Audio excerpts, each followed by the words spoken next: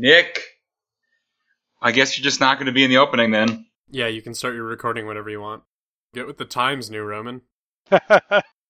Font-based jokes get all the ladies. Apparently so, because you're in a relationship and I'm not. I guess I'll have to try font-based puns now. Is there a good Comic Sans font joke you could probably make? Oh, that should totally be the opening. I hope you're recording, because it's going in. It's funny, Nick walked out because no one has congratulated him on his win yet. Such a diva. Nick doesn't really say anything important, it's okay. Okay, I'm recording now. Bob called you a diva while you were gone. Thanks, Bob. Because you walked off since nobody congratulated you on your win yet. But no, seriously, Nick, congratulations on your win. Yeah. We got the exclusive interview, man. So we should start the episode with, like, hi, I'm Austin, and then you're like, hi, I'm the co-host Bob, and then hi, I'm the co-host Ben. Our special guest is Nick Conley. Well, that's alright, because last time we recorded, I sounded like I was drunk and or stoned. Jesus. Who knows? Maybe you were. We'll never know. Well, I know I wasn't. That's exactly what someone who is drunk and stoned would say. I wish sometime we can have like a blooper reel segment where it's just like a 15-minute off-the-cuff episode of just all the bloopers from all of our episodes. That would require a lot of editing. We need to make more funny mistakes. The last episode I recorded with Andrew, the one that we never released, he was talking and then he just looks at me and he's like, "You're not paying attention." And I'm like, "Yeah, I'm on Tinder, sorry." And we started arguing about like me being on Tinder while we're recording the podcast. It was really funny. And sad. The Ashtray podcast almost went away because of it. Andrew and I had some irreconcilable differences when it came to our opinions on speed limits and meatloaf. It's a very polarizing topic. Anyways, we digress.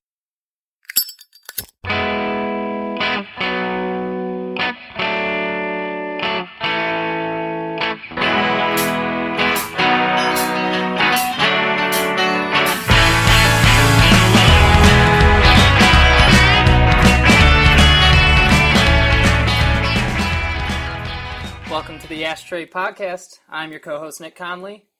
I'm your co-host, Austin Mills. And I'm your co-host, Bob Klotz. And I'm special guest, Ben Brow.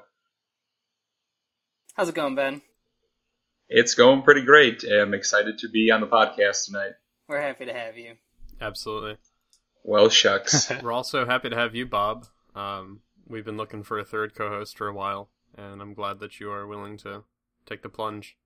Well, how could I possibly not want to spend, an hour or two every week with some of the winningest Ashes players out there? I know, I'm pretty great. Speaking of winningest Ashes players, Nick, you very recently won a Summer Slam Jam tournament. By very recently, I mean like an hour and a half ago, so congratulations. Yeah, thank you. It was a great time. The main action put on one heck of an event. Shout out to the main action. I was busy watching Oakland beat your school at rugby, so... Ooh. I wasn't aware that anything was going on. That's fine. There was a rugby game in Detroit, and I watched it, and you lost 51-0. I'm sorry. I hope it was very important and meaningful to a lot of people. Probably not as many as the TTS tournament. There were like 20 people there. It was great. It was such a fun tournament. There were 16 people. It was double elimination, which is a really fun format for Ashes, I think, especially when we're playing online. It keeps things moving along at an appropriate pace for everybody. I'm looking forward to the next one. I hope I can come to that one too. Cool. So today we're going to be talking all about Lulu and Phoenix Barrage, and as well as that, we're happy to announce our project that we've been working on, which is the Ashes Players Circuit. Yeah, so the Ashes Players Circuit is going to be a 7-city circuit of tournaments in the Midwest area to be part of this regional event, and hopefully it expands into the future into other regions, but for now we're going to start off in the Midwest. see how it goes. Yeah. The philosophy is by the players for the players. So we're letting TOs play in tournaments. We're even letting Plaid Hat Games employees play in tournaments because they don't really have any other opportunities to, and this is obviously all unofficial. We're providing all of our own custom prize support. So we're going to have the participation prize. When you walk in the door, you get 2 alt art Frostback Bears, which are our own artwork that we've commissioned. And if you stay for the entire tournament, you get 2 more. The top cut of every tournament is going to get 4 alt art Shadow Spirits. And then there are beautiful playmats with the skyline of each city on them. And they say Ashes Player Circuit 2016 Regional Champion. There's a final, which is going to be in Detroit. So the top X players from every event will qualify for that final. And the top placing player will receive a wooden deck box. And the top 4 are getting a custom playmat. Yeah, we're really looking forward to starting all these events. If there's one being scheduled in a city near you, we really hope you show up to it, and hopefully this is the first of many great circuits of tournaments across the country.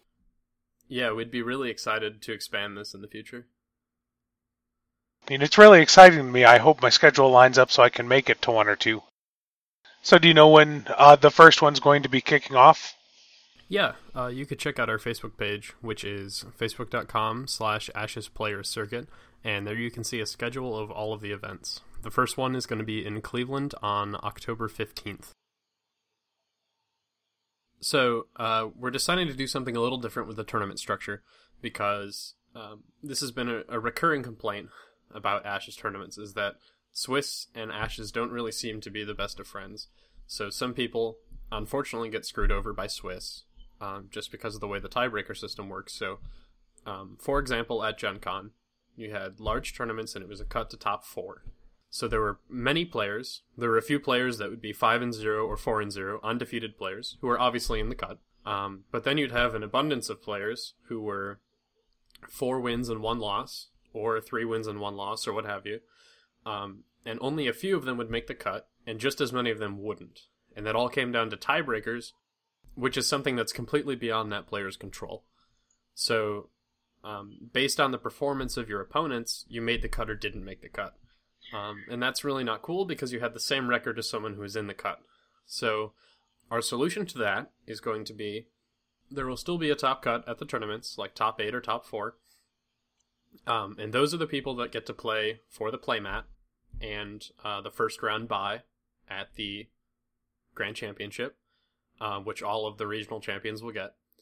But everyone who is 3-1 or 4-1 will automatically qualify to go to the Grand Championship. So even if you miss the cut to play for the playmat, you're not going to miss out on being able to attend the Grand Championship. Seems like a pretty elegant solution to me. Yeah, I think it sounds great. What we have planned for the Grand Championships in Detroit is that we're going to be doing a double elimination style tournament there. Also, the winners of each regional event are going to get a first round bye during that Grand Championship tournament. So look forward to that. So another one of our goals for the Ashes Player Circuit is to have a very casual, friendly environment and just welcome as many players as we can to the scene. This is the player circuit after all, so anything we can do to have a great environment and welcome as many new players to the scene as we can would be great. In that same vein, unsportsmanlike conduct is not going to be tolerated because everybody who's there is there to have fun, and we're organizing all of this and we're spending all of this time and money because we love this game and we want to have fun playing this game and organizing events for this game because it's a game. We're all here to have fun, so we don't want to provide a negative experience for anyone involved. Awesome, so get excited. We got plenty of tournaments coming, hopefully in an area nearby you, and it'll be great if there's not a whole lot of other tournaments happening in that time period. We got the October-November window filled up with some great tournaments. You can email us at ashesplayercircuit@gmail.com, or you can check out our Facebook page, which is Ashes Player Circuit, and you can message us there. We want to thank Megan Cannon for her excellent artwork for our Frostback Bear and our Shadow Spirit, and also special thanks to Jake Gabbert for designing our Loger. Loger. Oh, man. Dude, this whole episode's a train wreck. It's fine. Is it going to be a sign up in advance sort of thing, or can I just show up to an Ashes Player Circuit tournament? You can walk in the door, sign up. You don't need to sign up in advance. So whenever registration starts, and that's going to be, those details will be up to the TOs individually. Sounds good. All right, so now that we've gotten all the intro and player circuit stuff done, Austin, what decks have you been playing recently?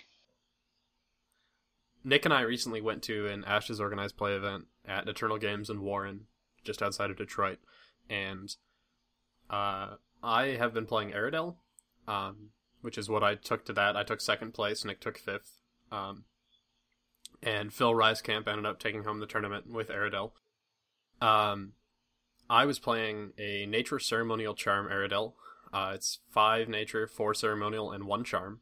The 1 Charm die is only there for Summon Gilder. The deck includes Expand Energy, Summon Blue Jaguar, Summon Butterfly Monk, Summon Gilder, Final Cries, Molten Golds, Summon Sleeping Widows as a 3 of, is a big component of the deck. Fire Archers, Hammer Knights, the usual garbage that you expect out of Ceremonial and Natural. So hold on a second. After hearing all that, it doesn't sound like you used anything from Leo or Victoria. No. So Leo and Vicky were not allowed at this tournament. I was originally going to play the Soraya deck, but I'd love to talk about just a little bit later on. But then we decided that we were not going to play with Leo and Vicky cards because not everybody had them and was willing to use proxies. So I had to quickly put together another deck. So I kind of added a new spin on an older deck that I had made quite a while ago. The deck is called Law Enforcement. It's up on my PlayPlat website, or on my PlayPlat account, which is Ice Cold Jazz, and you can see an older version of the deck on there. Hopefully by the time this comes out I will have updated it to the version that I played more recently. Nick, what did you take? I took a retrograde version of that Lulu burn deck I was talking about last episode. It's got the Owls, Monks, and Guilders, pretty popular spread for Lulu. It's got all the burn damage you can hope for: Phoenix Barrage, Molten Gold, Sympathy Pains, and Final Cries. I also had Regress and Blood Chains in there, Fire Archers, and Chant of Revenge. It was not the best performance of the deck I've had with it. It has a really good matchup against Jessa, and the one Jessa that I faced, I won pretty handily against. But against the 2 Aerodels, both Phil, who won the tournament, and Austin, you guys destroyed my deck, and it was a very hard time for Lulu. Yeah, that was a pretty easy game on my end. I expected it to be my toughest matchup, and it definitely was not. I played against Phil's Aerodel. That was a very tough game. Yeah, Phil's Aerodel was really good. Congrats to him. So, not our next episode, but the episode after that, we'll be talking about Aerodel and all things Aerodel, just like we're talking about all things Lulu today. So, Phil, if you're listening, we would love to have you on for that episode. So, Ben, have you been playing anything particularly interesting or cool lately? Well, I have a 4-book Lulu deck that I've been messing around with that has Shadow Spirits, Monks, Spirits, and Bears. And I've really enjoyed playing with Monks and Spirits because, as everyone knows, both of their life abilities or life attributes are tied to their spellbook.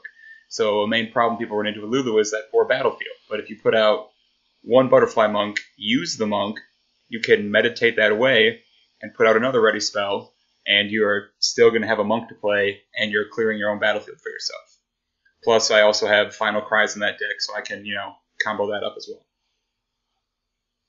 Yeah, it's really cool to bolster and swing in, and now your whole battlefield is exhausted, and you think your opponent thinks they might have a chance to damage you, but then you might have a chance because your battlefield has been exhausted to them, hopefully for the rest of the round. But if you kill 2 of your own units, then you can summon some more content. Yeah, actually, I had a game I was able to win because I meditated away my Butterfly Monk spells, got some wolves, put out my spirits, and could swing in for the finishing blow there. So do you find that you're not focusing your ready spells that much, Ben? Are you only getting the Butterflies and Shadow Spirits up to 1 life, and then thrown them away? It kind of depends on the matchup. If I'm going against a deck that's going to be pinging me, I might get my Shadow Spirit focused at least once so they can survive a couple rounds before I swing. But normally, I mean, with Lulu, if I can get 4 creatures out, I'm just going to swing and either destroy the opponent's battlefield because I'll have 2 or 3 damage hitting any creature they block with, or I'll be hitting them really hard. And like I think Austin has mentioned, or like when I was playing this deck against Austin, he goes, "Oh crap, I forgot about Bolster." So like you think you can handle that 4 damage or what have you, and suddenly it's 8 damage or 6 damage, and so Bolster kind of sneaks up on you. Yeah, in my, as I'm thinking through the rest of the round, in my quick analysis of the board state for, I'm thinking about what action I'm going to take this turn, I see some Misspirits, and I'm like, oh, whatever, I can take 2 damage, and then it turns into 4, because I forgot about Bolster. 4 really does seem to be the key number if you're attacking. That's what you want to be doing, doesn't it? Yeah, I mean, really, with Lulu, you're adding 4 damage to anything as long as you have 4 creatures out. It doesn't matter what they are. So if you can fill up that battlefield and swing in, 4 extra damage is going to be hitting something. Right, and even if you're only hitting units, you're still getting 4 damage for one dice. Right, and then if you're running Gilders, like a lot of Lulu decks do, or if you're running just even Nature dice, you can probably clean up the other side of the board pretty handily, hopefully before they can swing back. And even if they do swing back, then you'll clear the board so you don't have that problem of, your board state is screwed going into the next round and you get hit with Hammer Knight and Bear twice. Yeah, I mean, it's definitely some next level play to find a way to remove your own exhausted units to fill up your battlefield for a second time in a round. And the Butterfly Monk and Shadow Spirit have it built right in. And then I've also have Blood Chains in the deck. Obviously, I can exhaust units, and then I empty my board so I can put something else, and I might be able to bolster past that now exhausted unit. Do you include other ways to clear up your own battlefield with Blood Chains? I actually like to use Phoenix Barrage to clear my own battlefield because I've gotten Phoenix Barrage countered by Vanish before, which really sucks. Because Vanish stops all the effects of the spell, so I don't get to do the 4 damage to the unit or 2 damage to the Phoenix Form. So does Golden Veil. Yeah, Golden Veil. I don't think I've ever seen a deck that has had Golden Veil and Vanish, but if I ever suspect it, I will definitely just kill my own unit instead, and maybe even Final Cry off of that as well, so it's 4 damage to an opposing Phoenixborn, and I'm clearing up my board state. That's right. As soon as this episode drops, Drake is going to be on it. It just seems like such a tight mana restriction, requiring 2 illusion, charm, and natural. That's definitely a Drake deck. Yeah, that could be fun. I would think that could be interesting.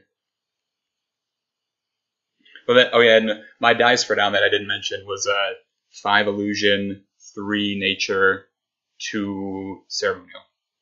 And so sometimes I might end up doing a little bit of light exhaust as well, which sort of helps you bolster past some units, especially in 3-color decks. Mm-hmm. So, if I see light ceremonial and suspect a Hammer Knight, you might get rid of that instead. That sort of thing. Oh, yes, purple dice are just the greatest, especially if you're running heavy purple die and you just take away all your opponent's dice and just laugh as they can't do anything. I always think, if you really hate having to play against a certain color or a certain deck, it's going to be really fun to play, and that is definitely true with Illusion. So, let's talk about Lulu in general. So, she has 4 battlefield, 21 life, and 4 spellboard. So, and her unique card is Phoenix Barrage, which costs 3 basic dice, and it does 4 damage to a target unit, and then 2 damage to a target Phoenixborn. I love Phoenix Barrage. Yes. That card is so strong. I think it's great against decks that run Hammer Knights and Bears. It is a card that you can play to stop them right when they summon it before they get any chance to get any value off of that unit. And It also puts some damage on their Phoenixborn as well.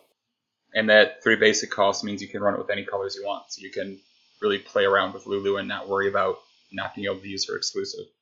I always love when Phoenixborn aren't specifically tied to a single color. Definitely keeps the options open.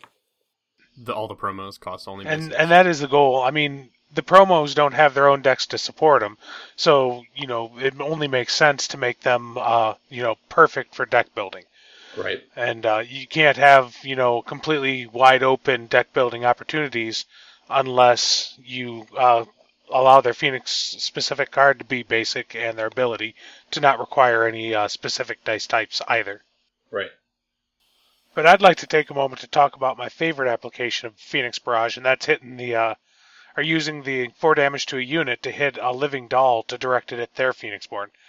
It's completely not a top tier play, but it's really fun when you can pull it off. I think that's great, especially if you have a snake die. Before you do that, you can buff the living doll and then get an extra damage in now that her life's 4. You played Lulu for your Beat Bob deck in Tulsa, didn't you, Bob? Yes, I did. And who did I remember you bragging that you had killed somebody by doing that. Yeah, that was me. That was Ben. Thanks, Austin. It was really disappointing because I had the win on the next turn or something, and then suddenly Phoenix Barrage on a doll and a Final Cry, so for a total of 6 damage. It was quite upsetting. So yeah, I think like Bob said, it's definitely not something you want to sink 6 dice into and focus your deck on it, but it's pretty awesome. That's 7 damage for the math teacher, Ben. Yeah, not good at arithmetic. I'll do calculus all day long for you, but not good at arithmetic. The future of America's children, ladies and gentlemen. Right here. So also, Lulu, I love her high life value. That's really great. At least I like having the high life because I feel like I can, sort of take 1 or 2 hits, maybe take a hit from a Hammer Knight Go deck and feel safe because I'm going to be hitting you really hard with something with bolstering in. I mean, I think one of the things 21 Life does is it allows you to build any kind of deck. You can build a fast tempo deck, you can build a slow deck because you have the life that allows you to be resilient against those fast burn decks. Right. Yeah, and you have a unique card that doesn't railroad you like Mayones does. Right. So, more of a general discussion about the life of Phoenixborn. How much does this value matter compared to Battlefield? So I'm of the opinion that Battlefield and Spellboard, particularly Battlefield, are much more important stats than the life total. Because we've seen decks with lower life totals win reasonably sized tournaments. Aerodel got first and second place at this recent tournament in Warren. We had a pretty good turnout there. So, when does your life value matter the most? And is that a good reason to consider playing or not playing a particular Phoenixborn? I think how much life value matters depends on the meta a lot. I agree with that. I think it matters most in certain matchups. Or it matters more in certain matchups than it does in other ones. So against a burn deck where they're putting you on a clock from turn 1, I think it can be very important. That could be the difference between making it to another round or not. Right. If you're in a meta of Brennan and they're throwing all the damage at your face, playing Aerodel it doesn't look so great compared to playing Lulu. True, but if you're running Aerodel against Brennan, you can probably hopefully swarm the heck out of him before she can get that damage over the top. If she's killing her own units, kind of is a perfect matchup for Aerodel to just swarm in. That's true. That's very true. I am the world's biggest Team Black Cloud fanboy, and I can tell you that Aerodel is definitely her toughest matchup. Yeah, even against a burn deck, if you have that big battlefield, you might be able to give it a run for its money or just outright beat it. Well, the problem between Brennan and Aerodel, and we can talk about this more in depth when we get to a discussion of those Phoenixborn, but the key difference is that Brennan can target a Phoenixborn with her ability, and Aerodel can't. And her ability is a little bit less cost intensive; it just costs a basic as opposed to a natural class. So it's a lot more flexible. There's a lot more you can do with it, and it directly advances your win condition, in addition to being able to pivot that to battlefield control if you need to. However, the downside against Aerodel is that you have to sacrifice one of your creatures in order to do so. You have to destroy one of your units in order to do so. And Aerodel does not. And that's where that advantage comes from. So then back to Lulu's, though, I think definitely that 21 life is pretty great. Like I would say it's probably second only to Phoenix Barrage, because Phoenix Barrage, for those 3 basic, 4 damage to a unit, basically kill any unit in the game, I think, unbuffed outside of Wraith. I mean, how is that not awesome for 3 basic dice? And 2 damage to a Phoenix Born. How does it compare to Fear? Fear, well, I suppose Phoenix Barrage can be countered by Golden Veil and Vanish, where Fear can only be countered by Golden Veil. But, again, you probably aren't going to see both in one deck, so it really doesn't matter. And I think in that respect, then it's superior to Fear, because you're outright destroying it, not just sending it back to their hand. Another great thing about Phoenix Barrage is that it can target allies much more effectively. Being able to kill the Hammer Knight, as opposed to sending it back to the hand with Fear, makes the world of a difference. Yeah, because then even when you send it back to their hand, they have the option that round to even just play it again if they really need it out. As opposed to you Phoenix Barrage it, it's not coming back unless they want to take 4 damage or have a bound soul. Exactly, yeah. I do feel, though, that Fear, it doesn't get more efficient. It's an answer to whatever the largest cost thing your opponent plays for no magic. So it's my personal opinion that Fear is always at least as good as Phoenix Barrage, but there's some matchups where Phoenix Barrage is as good. That's true, yeah. At its very worst, Fear is usually a card that says you lose 2 dice, which is still a card that I would play for a main action. That's true, yeah. It's a good one. Yeah, but they're both pretty good exclusive cards. Oh, absolutely. I'd agree with that statement. Yeah. The next thing to talk about is maybe her biggest weakness, which is her battlefield of 4. Yeah. Sure, I would definitely call that her biggest weakness. 4, obviously, I think everyone agrees that the problem with Mayoni is that she only has 3 battlefield, and 4 is not a big step more than 3, but it's a world of a difference. But it still doesn't seem that far from 5 either. But like I said, it's a world difference. So a lot of times playing Lulu, I find myself in really awkward situations having to deal with that 4 battlefield. Yeah, and in the tournament that I played at Warren, I had a problem where I had a Fire Archer in hand that I really needed to play to control the battlefield, but my battlefield was full. I did a bolster attack, so I had a couple units exhausted. I had a Butterfly just sitting there. So you get into situations where you can't use some of your allies with effects when they enter the battlefield as effectively. And it also changes the pacing of the round. So if you want to do that big bolster attack and get as much value as you can by having a battlefield full, then you're left with a bunch of those exhausted units. And it can be really hard to get rid of them or have your opponent try and get rid of them too. Yeah, because I've run into situations where I do that full bolster, and the opponent will either just take it, so my units are all exhausted, or they'll just guard and not counter, because then I just have some exhausted units and they didn't clear my battlefield for me. Exactly, yeah, and then that'll usually give you a great opportunity to swing in later that round. Right, that's why I like running with the monks and the spirits, so you have that built-in clearing mechanism, or the shadow spirit, or the blood chains, or killing your own units with some nature dice, because you have those weak 1 life units. Just play against Cole.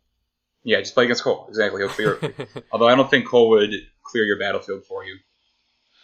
I think also, beyond just the implications of during the game, the 4 battlefield impacts deck building a ton. Because, you can't build a deck that runs fewer units in case you're playing against somebody that's playing, just a battlefield control deck. You have to be able to put those units out. But if you draw those units up and you don't have anywhere to put them, you're at a resource disadvantage. Right. So what do you think could be done to alleviate this obvious difficulty in deck building? I'm really interested in what Ben was saying about using the conjurations that have life value equal to the number of ready spells you have out, and kind of using each of those ready spells as a disposable summon, where you can meditate them away, have the unit clear up, you get some better dice from meditating, you can trigger effects that trigger off a unit being destroyed, like Chant of Revenge or Final Cry, and then making room for some more units. Yeah, and then that's also really nice, like you said, because especially if you have those monks or shadow spirits, you're getting those power symbols when you meditate, so you don't have to meditate your deck away, which is good if you want to keep your burn cards or whatever else you have in there.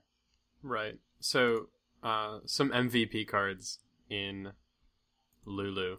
What do we think? I'm definitely on Team Bloodchains. Yes. Absolutely. Blood Chains. And with the increase of Regress being played, she does have 4 spellboard. Do you sometimes include Cut the Strings? I don't think Yeah. I think I would kill a regressed unit with Blood Chains or a Nature Die before I would put Cut the Strings in a deck.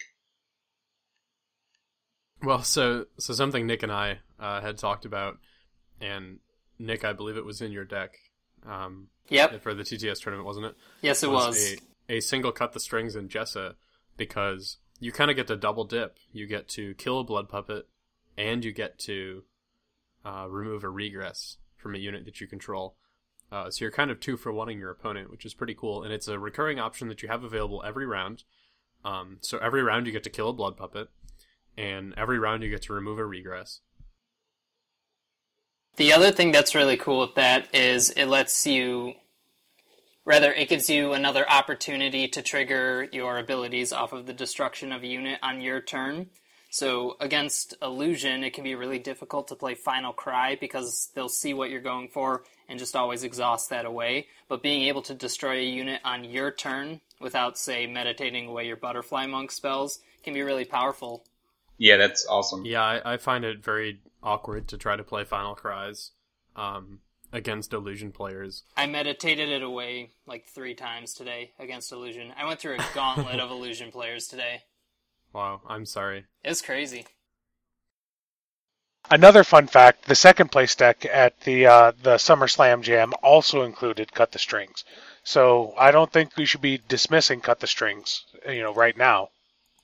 Yeah, Elliot talked to me after the tournament, and he said how funny it was that we both found the value of Cut the Strings against a Blood Puppet and Regress style deck. Unfortunately, we didn't go up against any of those today, but it was pretty cool to see us both come to the same conclusion, and when we both meditated it away in a round, it was a pretty funny moment. So another card that I kind of like in Lulu, and you can sue me for this, is Blood Transfer, if you happen to be playing those colors. Yeah. Because you get to do 2 damage to a unit that you control. It costs a side action exhaustion token, a ceremonial class, and a charm class. You do 2 damage to a unit you control, and then you may remove up to 2 wound tokens from a unit you control, or 1 wound token from your Phoenixborn. So you can leverage that 21 life even harder by removing wound tokens from yourself, and making yourself even harder to kill. And you could kill a Butterfly Monk with that as well and get extra life. You can kill a Butterfly Monk, a Mist Spirit, whatever little weenie that you happen to have in play to open up room to summon another Conjuration. Or even kill a Blood Puppet. Exactly, yeah. Yeah, that's really cool. I never thought about Blood Transfer. Lulu hates Blood Puppets. Well, really, I think anybody with 5 battlefield or lower, except Brennan, hates Blood Puppets. Yeah. Blood Puppets are good. Play them. Or don't. Or don't, do what you want. Play what you like. Yeah, definitely. You should play Blood Puppets and tons of Illusion. You'll be everyone's best friend. Yep, they will most definitely not hate you. So 2 least favorite things to play against. we kind of mentioned it with Blood Puppets talking about Bolster and how fun that is. It's basically 4 extra damage, right? If you have 4 units out. Against Illusion dice, you might not get to necessarily use it, so how awesome is Bolster really? Well, it is only 1 basic. I think that's right. pretty usable against a heavy Illusion player. And because it doesn't have a class requirement, it really doesn't matter what they're trying to aggressively target.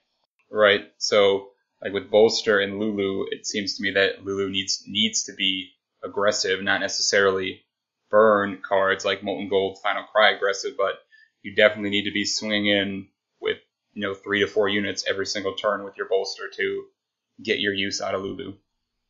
So another card that's really interesting, I think, with Lulu is Summon Sleeping Widows. And it seems like anti-synergy with Lulu because she only has 4 battlefield.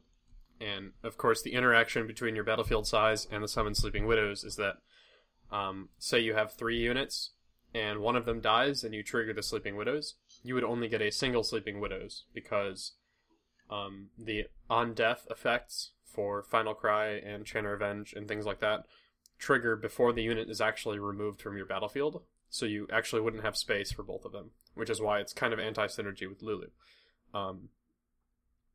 However, it has a really interesting synergy with Bolster, which can be enabled by Anchornaut. Mm-hmm. So if you have an Anchornaut that you play, and you can recur with your ceremonial magic, if you have it kill itself, then you can play Sleeping Widows, and you haven't spent any actions on your turn, so you can still side action Bolster, main action attack for 6 or more. Yep. So the moral of the story is beware Lulu who's playing an Anchornaut. Yeah. Yes. Yeah. Well, just about everyone with ceremony is playing an Anchornaut these days, so who knows? It's also kind of fun. Well, this was like even before the EV nerf, so I would probably have to change this deck, but I would have an Iron Worker and use EV to kill something, and then have the extra side action to bolster as well. So yeah, that's another good point. Iron Worker, even though it takes up a battlefield slot, can really allow for some interesting interactions with bolster and other side action abilities. Right, because when you want to bolster and swing, sometimes you need that extra side action to be doing something, and you can't spend it on bolster. Well, Iron Worker will fix that for you. When I first started Ashes, my very first constructed deck, I didn't realize that Hypnotize and Strengthen were both side actions, and it was real bad.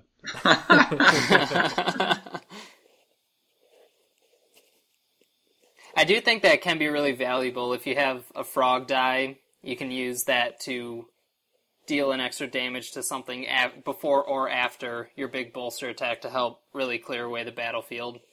Right. I like Ironworker. I should have tried that card. So Ben, I thought it was pretty interesting that you said you had illusion dice in your Lulu deck. From my experience with Lulu, I haven't seen a whole lot of illusion dice be used with her. So do you think it was Shadow Spirits that really pushed illusion into a Lulu build? I think so, yes. I had tried to do one with False Demon that just didn't really work. I think I had more than 5 illusion in that one. But Shadow Spirits I think are what make it work, because they give you that one wolf unit that you can throw out and 3 damage if you bolster it. So that's awesome. And then if you suspect they're going to try and choke you or do anything else that's going to stop what Lulu wants, you can just exhaust them instead. Because I think just about the only thing in my deck that needs the illusion is the Shadow Spirit, so I can be spending, upwards of 4, even all 5 of them on a turn to exhaust, because I also have hidden powers in there as well, so I can get them back. Yeah, that's great. So really then, the only illusion stuff that you're including is just hidden power, which goes in every deck that runs illusion, and the Shadow Spirits? Yes, so... And then kind of exhausting, because I love doing exhaust with my illusion dice.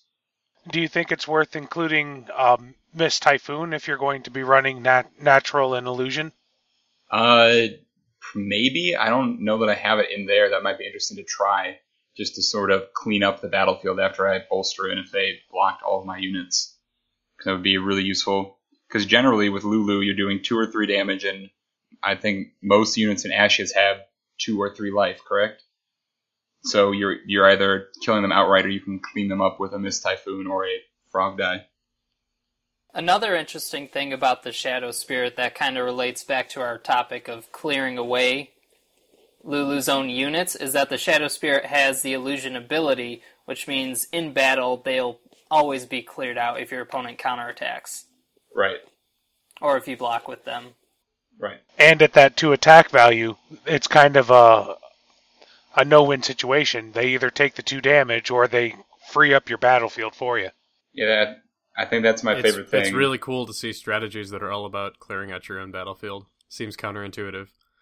And one of those things that Ashes, or that really separates Ashes from other games, in my opinion. Most definitely. So, we're talking a lot about clearing away our own battlefield. That seems to imply that we're going to need a lot of cheap summons to do that. But what do you guys think about a Lulu build that used high-value units, like lots of bears and hammer knights, so you're not reaching your limit of 4 battlefield as much, you're investing more dice into each of your units on the battlefield? Well, I think the meta as it was around the Tulsa tournament, that's certainly a viable build. I mean, at that point, it was all about, playing the biggest things you could that were the most aggressive, and things traded, and your battlefield didn't really get much bigger than 2 or 3 at a time. But post Vicky and Leo, the battlefields tend to build up a bit more, and I don't really think that you want to give the opponent the opportunity to lock down something that cost you 3 dice to put it into play. Yeah, I agree. I agree with Bob. Especially in Lulu, you don't want to be putting out big, expensive units because, like we've been talking about, you definitely want to be able to clear your battlefield away because there's lots of cards that are going to lock you down now. So even if you do fill up your battlefield with 4 bears, that gets locked down with regress and blood chains, you're screwed. You don't really have a good way to get rid of those bears outside of your own blood chains or your Phoenix Barrage. And then you're spending 6 dice on the bear and the Phoenix Barrage. I have seen some regressed Gilders playing my Lulu deck a bit, which is pretty funny. I don't know how often a regress has gone on a Gilder, but I've seen it, I think, twice now. I did regress a Gilder against you the other day. Yeah. That poor mouse. It's an even smaller mouse. Another thing about maybe not using these higher value units in Lulu is that Bolster might lose some of its effect on these units with already gigantic attack values like Hammer Knight. If they're going to be blocking your unit anyways, is hitting them with a 5 attack Hammer Knight really any different? It really seems like there's much more value in Bolster when you have a bunch of cheap 1 attack units. Yes. Right. The difference between a 1 attack and 2 attack Mist Spirit is a lot bigger than the difference between a 2 attack and 3 attack bear. Right. It's why Shadow Spirit's so strong how it normally is compared to all the other 1 die units. That's the only one that's 2 attack, and it's a huge difference. Mm-hmm. Whatever it crashes into, you're happy. And in Lulu, you can give all of your units that 2 attack. Yep. Which is why it's awesome to do those cheap 1 die, 1/2 units or 1/1 units. Yeah, Ben, I really liked seeing the Mist Spirits in your deck too. That was pretty cool. Yeah, that's pretty fun.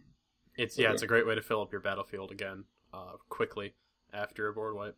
Mm-hmm. Something else I'd like to bring up is what types of things would everybody love to see for Lulu? I mean, personally, I'd love to see something that allowed you to use Bolster more than once in a round. Yeah, I wish Transfer could remove exhaustion tokens from Phoenixborn. I would play it all day. Yes. Especially because we were just talking about how you can clean your battlefield after a bolster. That'd be awesome to start over, start over with a full 4 units bolstering again. Although I imagine that would be rather expensive. I don't know if you could afford to do that and play whatever card is going to let her bolster twice.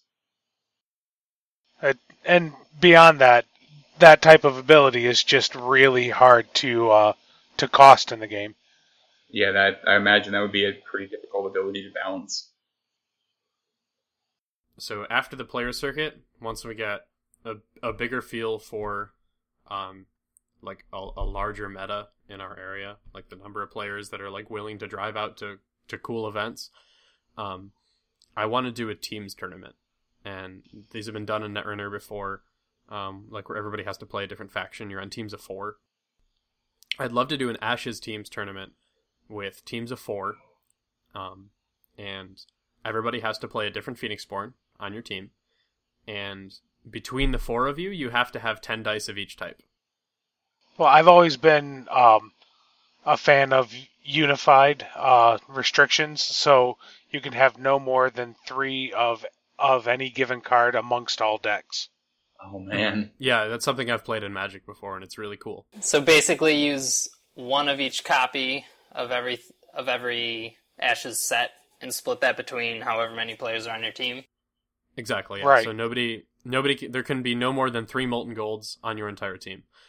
But I think a team's tournament would be really cool, and the way they do it in Netrunner is you're paired up team to team based on your total record, and the best player on your team is paired up against the best player on their team, and then all the way down from there. So you have floating records then? Yeah, and your teams are paired based on your totals, and then you're also paired within teams based on the best player on your team. Sounds really fun.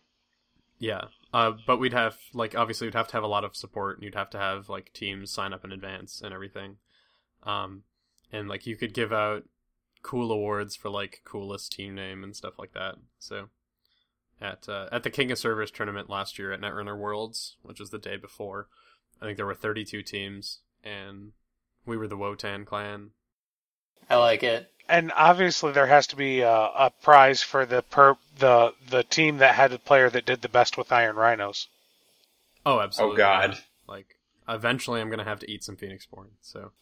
Wait, so were you eating all your Phoenixborns if someone won with 3 Iron Rhinos in their deck?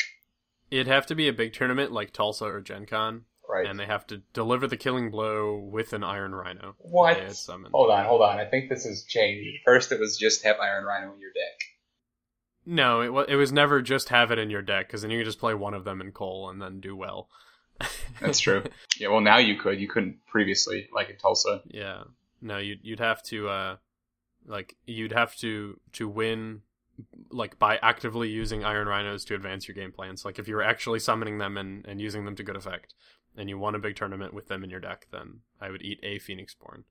And then I said if you won a large tournament, like Gen Con, with an Iron Rhino, by using the Iron Rhino to kill your opponent and slashing it with coal does not count. That is a quote. That is a direct quote, actually. So, could I, force you to eat, a signed Phoenixborn alt art card that you have? Sure, whatever. Well, we're going to be giving those away. Because it's never going to happen, so... And besides that, that's not really a punishment, because Austin can get those again whenever he wants. Right. Yeah, I just passed up on one at the last tournament. I passed the playmat down to one of my opponents. Was a little bit upset that he was not going to be winning anything after I beat him. So I told him if I placed, he could have any of the prizes that I could choose from, and he wanted the playmat. So I took the playmat and I gave it to him. All right. So that's pretty cool. So you have to eat a playmat. That sounds very not tasty. Maybe a very small piece. Or, if I could eat it over the course of maybe 10 years. Sure, I'll put a little bit... Could integrate it into your diet. Is neoprene toxic? Could become a new staple food. Oh, yeah. I don't know. Only one way to find out. Yeah, you might... I don't know. There's some fabric in there and some rubber. I don't know. Small quantities over 10 years. You could probably do it. You can go ahead and like our page on Facebook. That's facebook.com/ashtraypodcast. In addition to that, you can like facebook.com/ashesplayercircuit. We have an alt art Rin and an alt art Brennan signed by Bob, Fernanda, and Isaac in Tulsa that we're giving out. So as soon as we hit 100 likes on the Ashtray Podcast page, we'll give out one to a random person. We'll pay for the shipping. And the same thing for 150 likes, whichever one is left. We will send it to you for free. Be sure to listen to the Main Action Podcast, another great Ashes podcast. You can also watch C and Eric stream on Tabletop Simulator. They're always playing games, and they post when they start their streaming time. They usually post those in Ashes Online, which is facebook.com/group/AshesOnline, which is absolutely the hub of online Ashes discussion. So if you are somehow listening to us and you're not already on there, then definitely check that out.